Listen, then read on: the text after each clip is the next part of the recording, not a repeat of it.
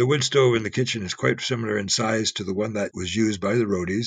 The original stove would have had water pipes running from the stove to a water tank which had been placed immediately next to it.